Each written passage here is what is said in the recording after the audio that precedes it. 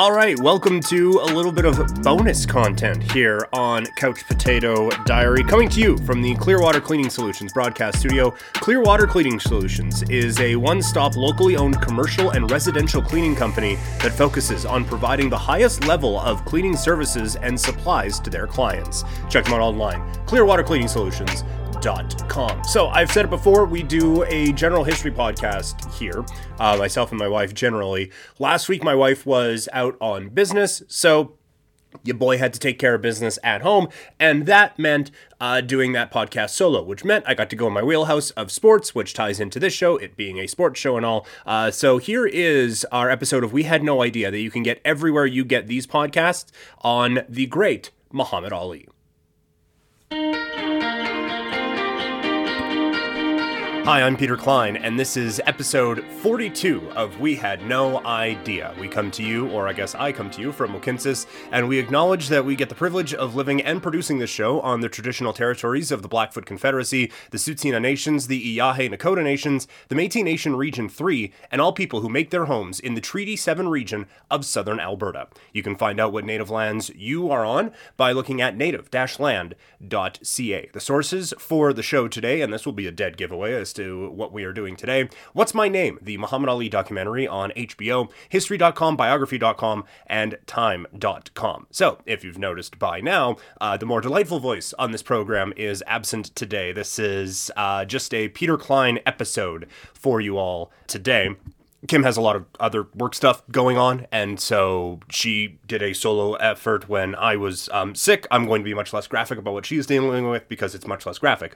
She's just out of town for work. So I am going to do a solo episode.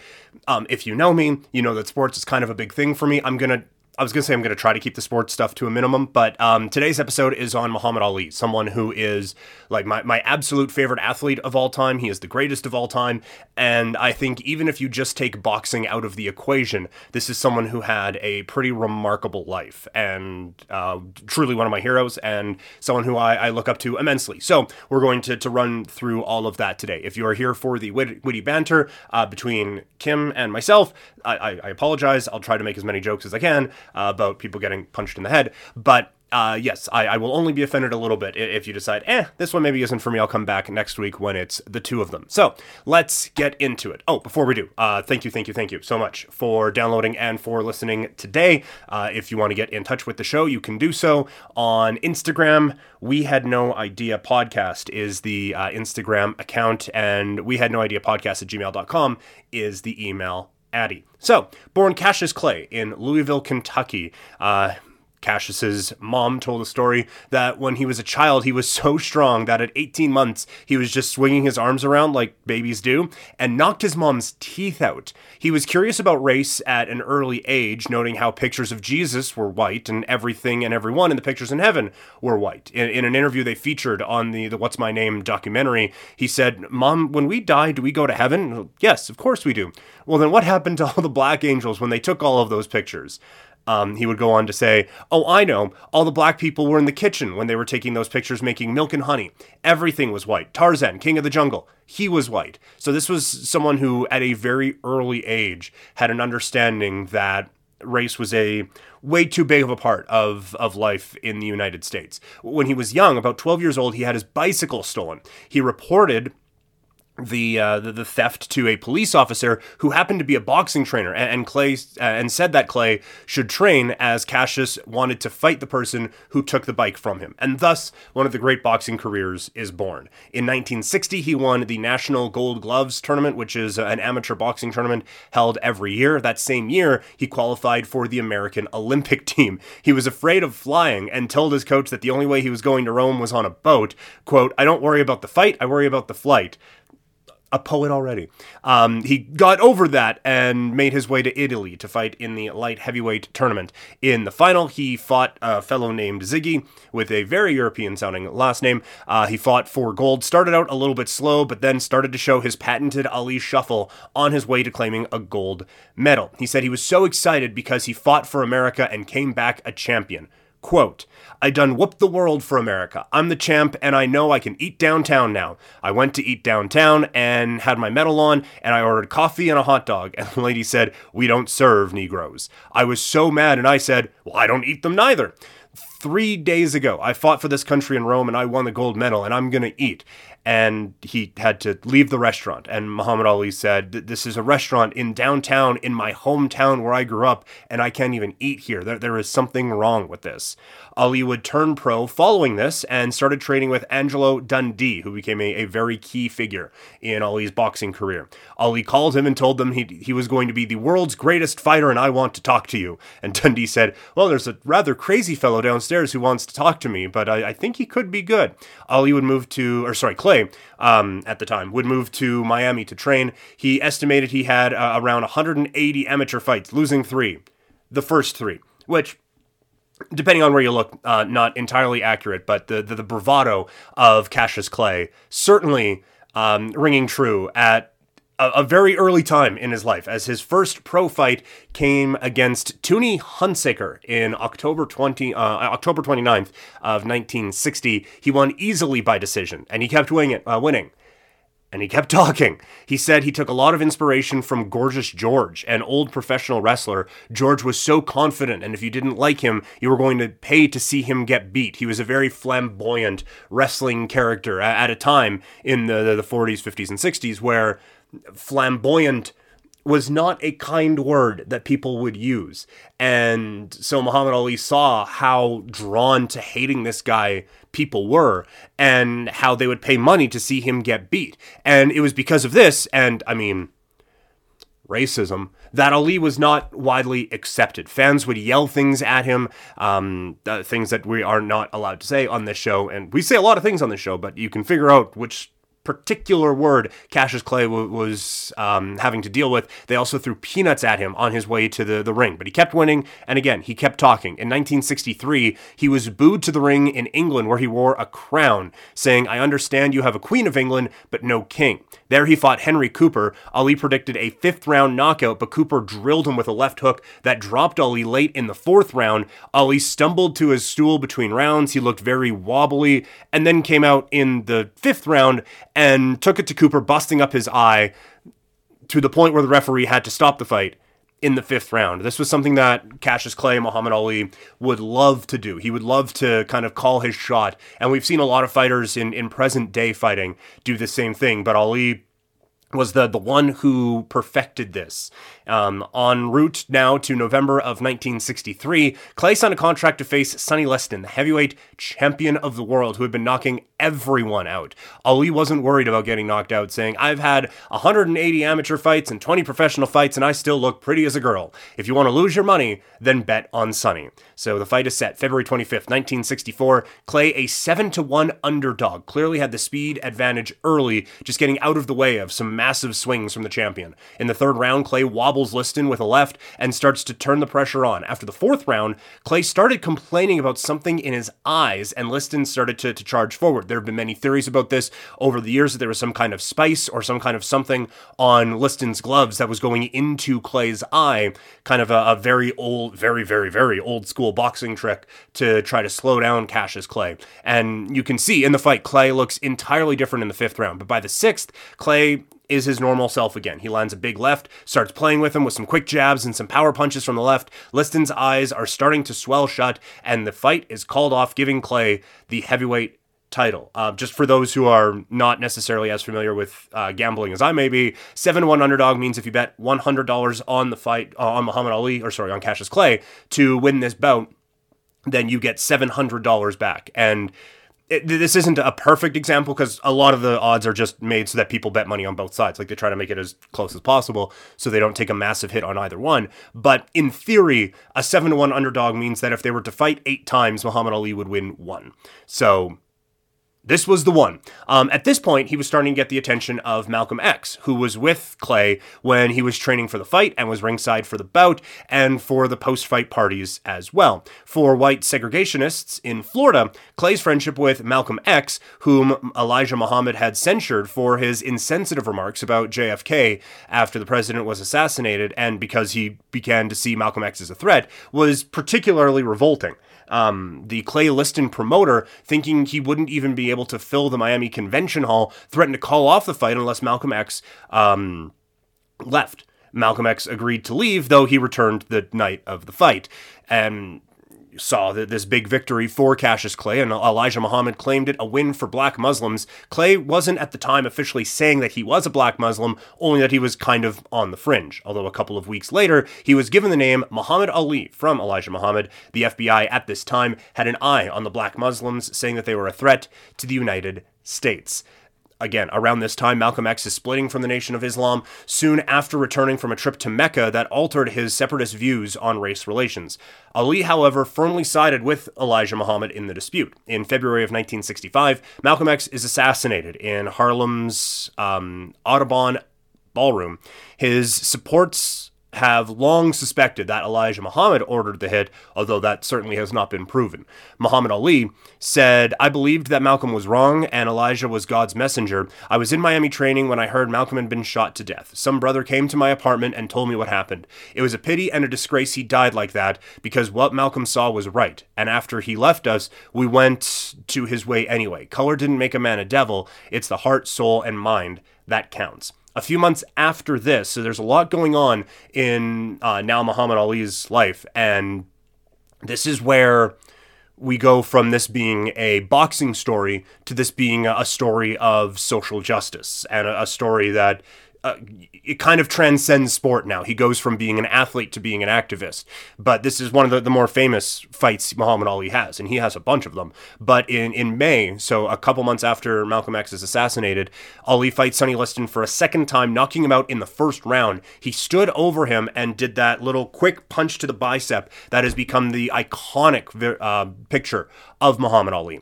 In July, they start the draft for the Vietnam War, and they start to expand the draft for the Vietnam War. And again, this is where, if you're a little bit tired of the boxing stuff, this is where the, for lack of a better term, real life stuff comes into play.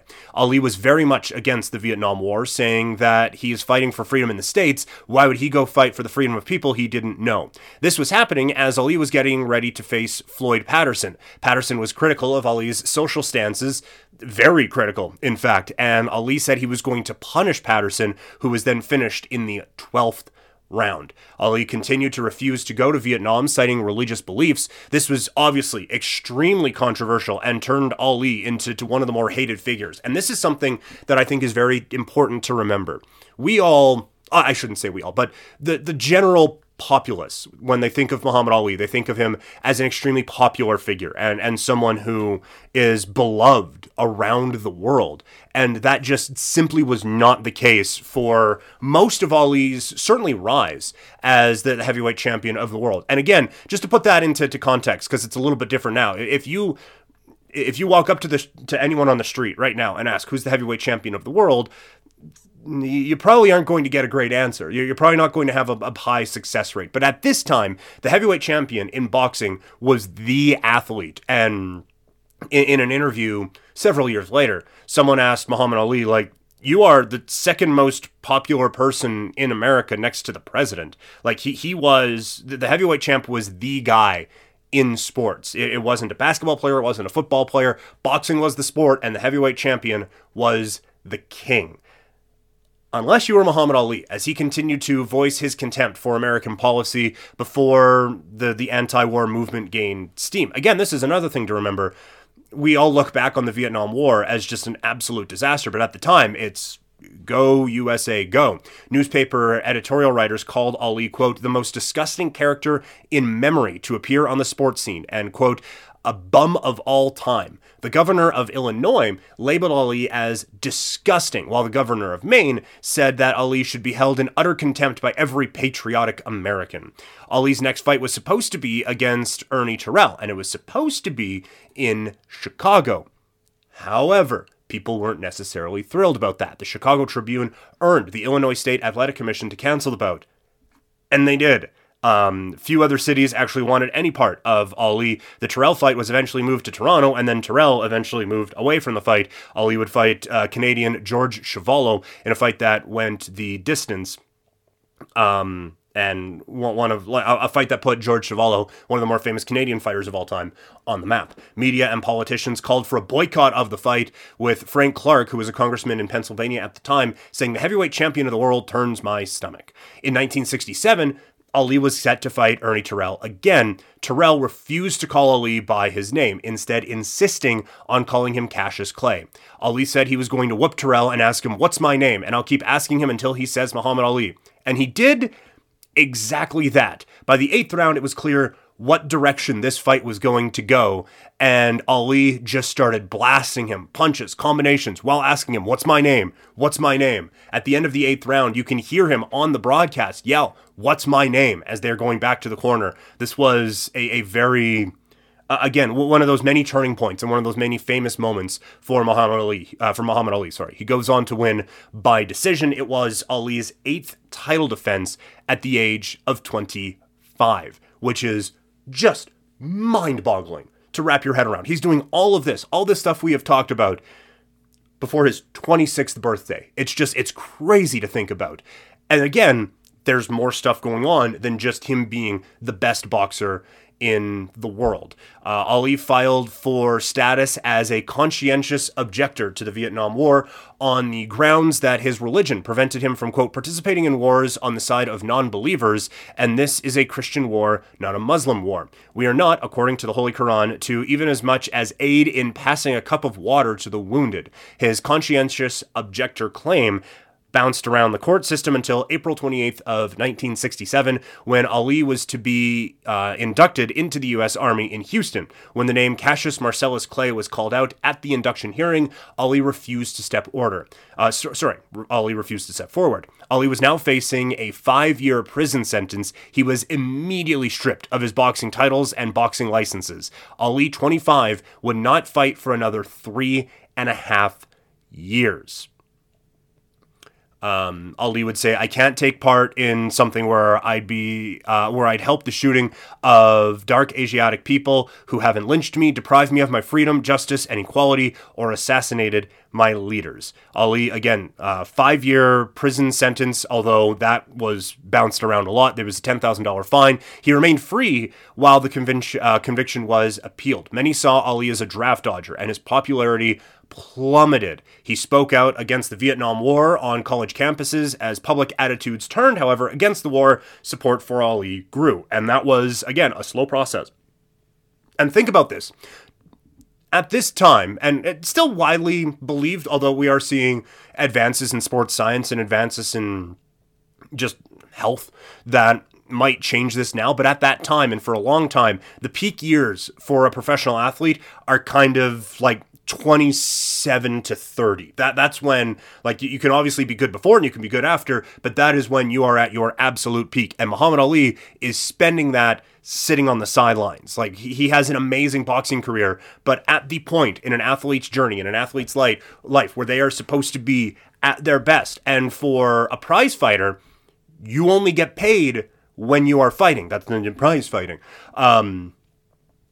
So he's getting paid to do these college tours. It's about $2,500 a pop. But for a guy who's making $1 million per fight and then making nothing for 3.5 years, there's a lot that goes into how incredible it was that Ali was taking this stand. Like, we see a lot of people taking stands today, and there's a reason why anytime any athlete does anything close to something in the social justice realm, they are kind of connected and compared is the word I'm looking to. For Muhammad Ali. And like, there's not Colin Kaepernick, not anyone else. No one has come close to what Ali did. And that's not to belittle what Colin Kaepernick did in any way. It's kind of the closest we have seen where an athlete is willing to sacrifice their job to kind of take a stand. Muhammad Ali was at the top of the sports world at a time where he was supposed to be at his peak, and he just sat out. And not necessarily by his own choosing, but he could have immediately been like, you know what? I was wrong. Let's go kick some Vietnam ass or whatever. And he'd be Captain America, and he'd run over there and hooray, go Muhammad Ali, Cassius Clay, whatever. And the people who are saying all these racist, awful things about him all of a sudden have a different tune because he's fighting for old glory. He could have done that very easily and been able to make millions of dollars and been able to be one of the most famous people in the world, and on and on and on and on and on. Ali would sue the New York Commission to try to get his license back. And on a night where Joe Frazier beat Jimmy Ellis, there was a group picketing outside the arena saying that Ali should be allowed to fight again. And in 1970, Ali was given his license back, ending a 3-year ban. So at the age of 28 years old, he steps back into the ring with Jerry Quarry, with still the threat of prison hanging over his head. The boxing thing's figured out. The prison thing hasn't been. Quick story time here. Quick interjection. I'm home alone recording this, and I don't know our I don't want to say it because it's going to set it off again, but we have one of those home things from one of those, giant tech companies where if you say, okay, insert company name here, tell me about, they will start telling you about, and again, home alone, all of a sudden I hear a giant voice booming from the living room telling me about Jerry Quarry. So that scared the absolute hell out of me. So I'm back, but the heart rate is at about 1,002 right now. Holy crap, that scared me. Anyway, I'm going to leave this all in. At the age of 28, Ali steps back into the ring with Jerry Quarry. The threat of prison, again, still hanging over his head. The boxing thing's been figured out. The prison thing, not so much. Ali, and also this fight has to take place in Georgia because a lot of commissions still wouldn't license Ali at the time, and Georgia essentially didn't have one. So Ali was able to do this. Also, during some of these stretches, Ali was doing some exhibition type of bouts. There was one point where he fought professional wrestler Antonio Inoki, who is the most famous wrestler in Japanese pro wrestling history. So Ali was certainly trying a few different things, and now that this boxing fight, it's a professional bout, and it's sanctioned-ish, just not by an actual commission. So even still, while this lawsuit to get his license back goes through, he still has to kind of ease his way into things a little bit. Ali was beating up Quarry, using a snapping jab to open up a cut over Quarry's eye and forcing the ref to stop the fight. The next opponent was Oscar Bonavena, who started calling out Ali as a draft dodger and calling him Cassius Clay. This was a pretty easy trope that a lot of people went back to. If you wanted to get Ali fired up, you just call him Cassius Clay. That seemed to be a little... It was almost cliche for his first few fights back. This was at Madison Square Garden, and in the 15th round, Ali drills Oscar with a left that drops him, and when he got back up, two-punch combo drops Oscar again, and then he gets up for a third time, and Ali drops him to close the show, as you can only get knocked down 3 times in a round before the referee stops it, which makes sense. That's a lot of brain trauma. This sets up a matchup with Joe Frazier, who was the heavyweight champion in Ali's absence. It was dubbed the fight of the century. It was a star-studded affair at Madison Square Garden. You had Diana Ross showing up, Aretha Franklin was there, Billy Crystal was there. This isn't as big now, but at the time it was. Bill Cosby was there. There was a lot of very famous people showing up to Madison Square Garden to watch this fight. Ali said it was the biggest event in the whole planet Earth, and that's not because of Joe Frazier. Ali was not his regular self, saying that once he felt how hard Frazier could hit, and Frazier took his best punches, he knew he had to pace himself to get ready for 15 rounds. So he wasn't doing that patented Ali shuffle. He wasn't dancing around the ring. Frazier's powerful left hand was a pretty constant problem for Ali, eventually dropping him in the 15th round. Ali would lose for the first time as a professional. Ali, though, was rather confident coming out of that fight. He said that if he took the beating that Frazier did, then he would just retire. Ali said that the loss was given him first time with my new tongue, more confidence, and wondered if the judges gave Frazier the fight because of religious reasons. And Ali also said, look, I took 3 years off and I'm still hanging with the heavyweight champion of the world. That this gave him all the confidence in the world, and he rode that, winning his next 10 bouts before being defeated by Ken Norton. He won the rematch 6 months later in a split decision and gained further revenge in a unanimous decision win over Frazier in a non-title rematch. The victory gave the 32-year-old Ali a title shot against 25-year-old champion George Foreman. of the George Foreman grill. The October 30th, 1974 fight took place not in Madison Square Garden, not in Las Vegas, Nevada, in Kinshasa, Zaire, and it was dubbed the Rumble in the Jungle. Ali, the decided underdog, employed his rope-a-dope strategy, leaning up against the ropes, absorbing a ton of firepower from George Foreman, who at the time was a one-punch knockout king, waiting for Foreman to tire out. And the strategy works. Ali wins in the 8th round by knockout to regain the title that was stripped from him 7 years prior, a long journey back to the top of the mountain. Ali successfully defended his title in 10 fights. On October 1st, 1975, Ali and Frazier fought again, ending their kind of grudge, but again, not in New York, not in Vegas, not even in Toronto.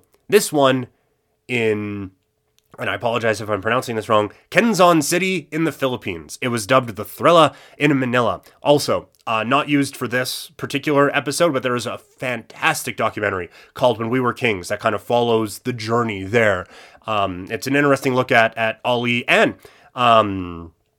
Oh no, sorry, that documentary is about the Rumble in the Jungle. Sorry, my apologies. There are thousands of documentaries on Muhammad Ali, but no, that one's on the Rumble in the Jungle. My apologies, but still, check it out.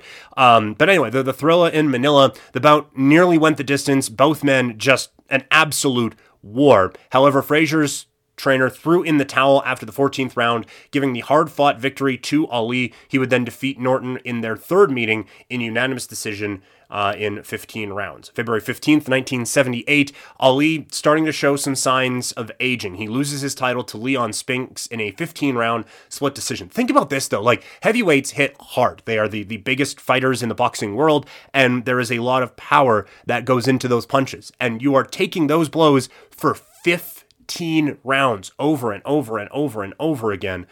It has to wear on you at some point. But 7 months after this, Ali defeats Spinks in a unanimous decision, 15-round fight again to reclaim the heavyweight championship and become the first fighter to win the world heavyweight boxing title 3 times. Ali would announce his retirement in 1979, and then he came back. And this is a point of controversy for a lot of boxing fans, as he is someone who, I mean, we're going to talk about it in a second.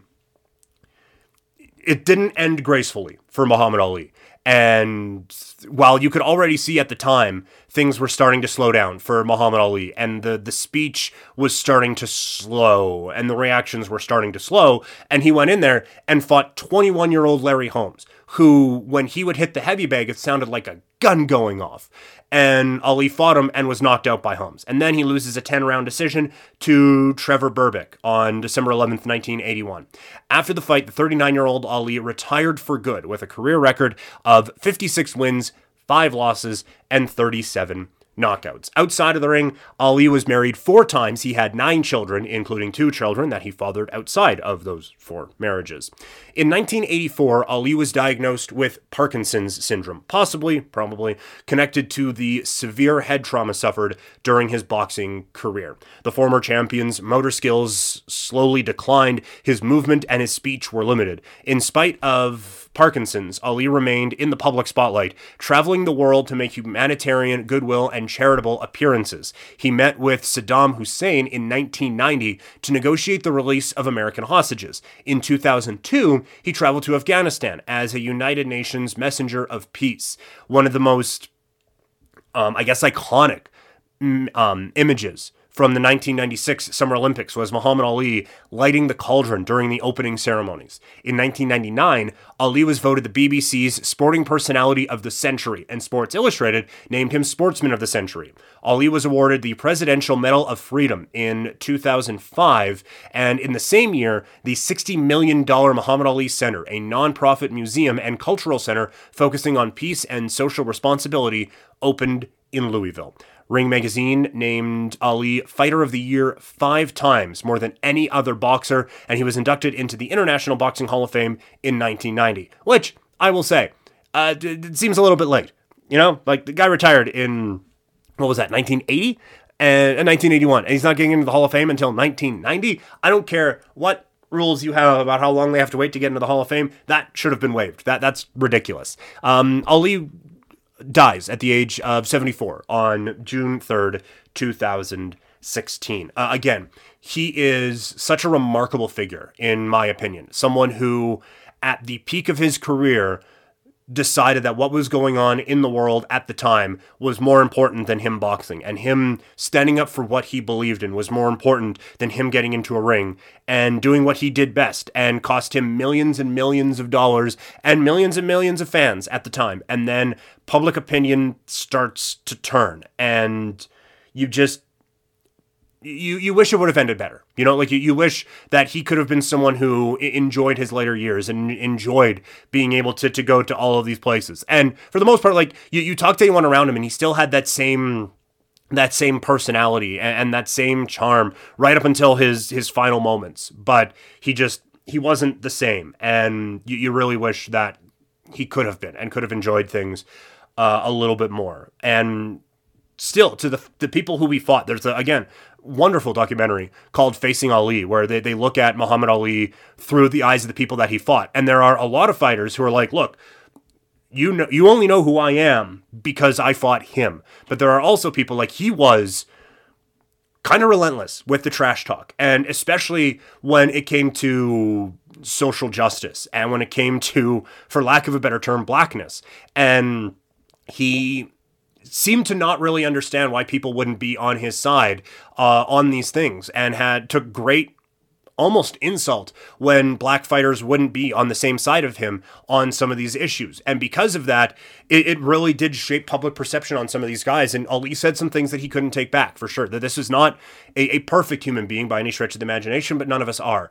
I can't imagine the entire world is looking at you, and you have an opportunity to make so much money and to just like have whatever life you want, and he decides to take a pause from that at the biggest moment in his career. It's something we hadn't seen up until that point, and we will never see another Muhammad Ali again. So thank you for indulging me. Kim will absolutely be back next week. In the meantime, you can email us that's my other podcast. Old habits die hard. If you want more sports talk from me, Couch Potato Diary is where you can find that. But you can email us, wehadnoideapodcast@gmail.com. You can also find this podcast on Instagram at wehadnoideapodcast. Please remember to rate, review, and subscribe wherever possible. It helps us out just a whole bunch. And yeah, thank you guys so much for listening, and I'll talk to you with Kim next week. All right, hope you guys like that. And again, if you did, then you can catch it anywhere you get this podcast. Just search We Had No Idea, rate, review, subscribe to that one as well. This has been coming to you from the Clearwater Cleaning Solutions broadcast studio. Join their March Madness promotion. If you phone and book and mention you want to book the March Madness promotion, you will get 10% off your first invoice with them. Thank you guys so much for tuning in. I will talk to y'all on a busy one tomorrow.